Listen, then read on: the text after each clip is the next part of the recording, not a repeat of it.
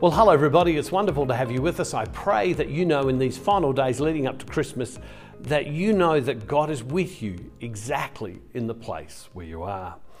Advent means Jesus is coming, and we have the chance to renew our commitment to Jesus in our lives, or maybe to encounter Jesus for the very first time. I'm going to stay in these last 3 days in the book of Luke, in the Gospel of Luke in chapter 1, because I think there's some great things that can help us in our prayer and in our preparation for Christmas.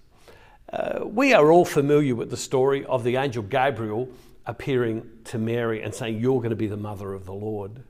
But what we're not as familiar with is that just before that, in Luke chapter 1, the angel Gabriel also appears to the priest Zechariah and says to Zechariah that he and his wife Elizabeth will become the parents of John the Baptist.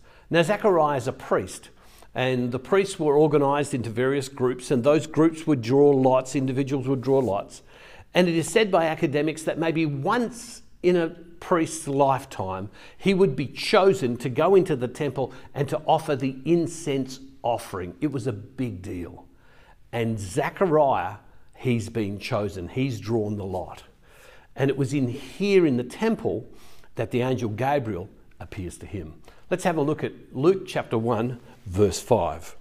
In the days of King Herod of Judea, there was a priest named Zechariah who belonged to the priestly order of Abijah. His wife was a descendant of Aaron, and her name was Elizabeth. Both of them were righteous before God, living blamelessly according to all the commandments and regulations of the Lord. But they had no children because Elizabeth was barren, and both were getting on in years. Now, this is a people that is an ancient people. They didn't have medicine and technology like we do today.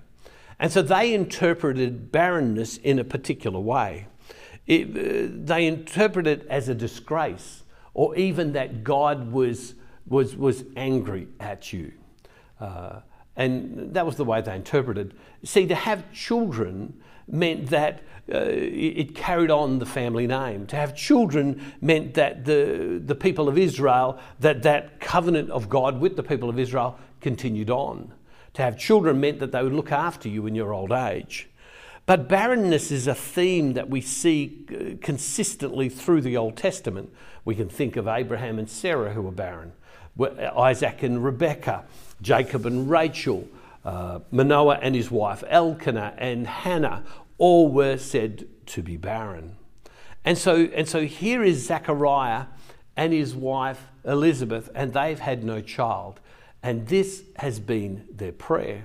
Now, it's interesting, when I travel around doing events in parishes and speaking in different places, one of the most common prayer requests that people will come to me, young couples will come, older couples will come, grandparents will come, and they will ask me to pray for them and for their grandchildren or for their children who are trying to get pregnant and have been struggling. We know through science and medicine today that it's much more common and than it was certainly understood in ancient times.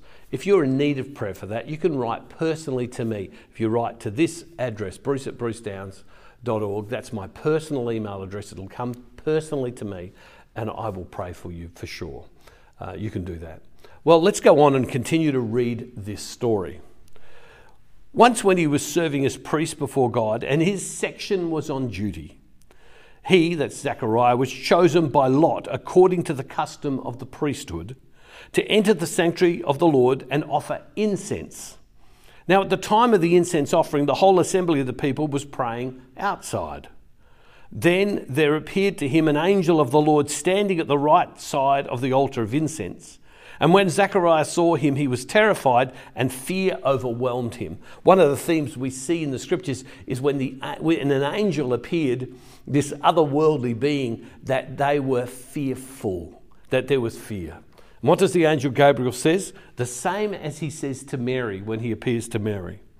But the angel said to him, "Do not be afraid, Zechariah, for your prayer has been heard." What's the prayer? We want a child. Your wife Elizabeth will bear you a son, and you will name him John. He will have joy and gladness, and many will rejoice at his birth, for he will be great in the sight of the Lord. If we jump down to verse 18, Zechariah said to the angel, "How will I know this is so? How will I know this is so? For I'm an old man and my wife is getting on in years." Rather than Zechariah have the kind of attitude that says, "I don't understand how this could occur," he almost has this aggressive attitude. How can this be so? We're getting old. We're getting old. And it's this that I want to focus on just for today, and then we'll build on it tomorrow. What is the response of the angel? Zechariah is saying, "I'm old," and then we see this. The angel replied. Now, Scott, if you will just put this on one screen. The angel replied, "I'm Gabriel. I stand in the presence of God."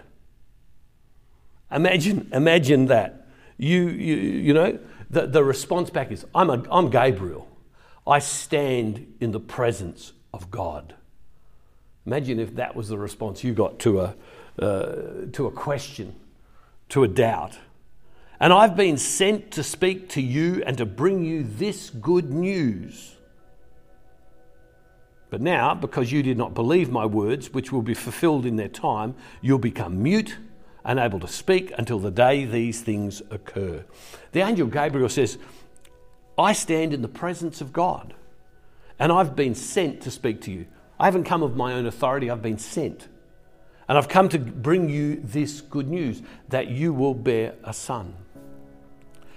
And as soon as I read that, what jumped out of the page at me, in terms of my prayer, was how many times in my life have I felt that God has said something to me, directed me, and I've never had an angel appear, and I've never heard voices, but that place within yourself where you know who you're meant to be, you know the things that you're meant to do.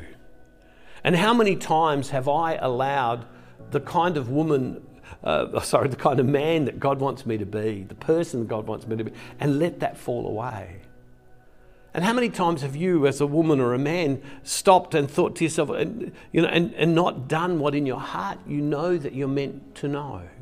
Because God speaks to us in our head, our heart, the circumstances of our life. How many times have you not been that woman, that man God called you to be?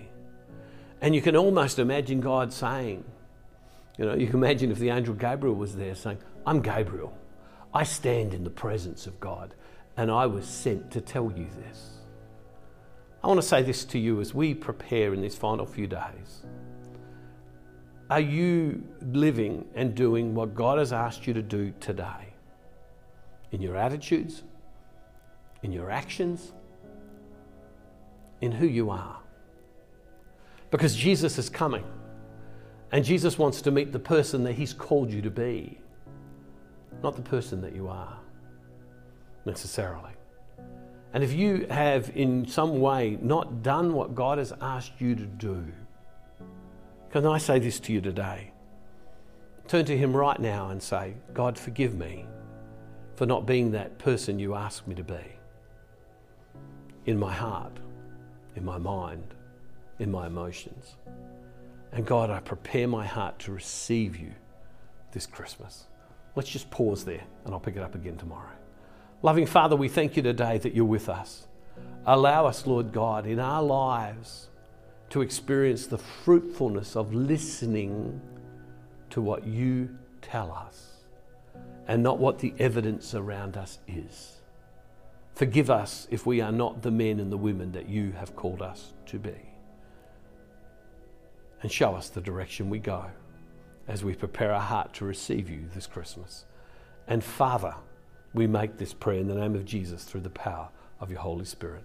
Amen. God bless you all, everybody. See you tomorrow. And don't forget, wherever you are, God is never far from you.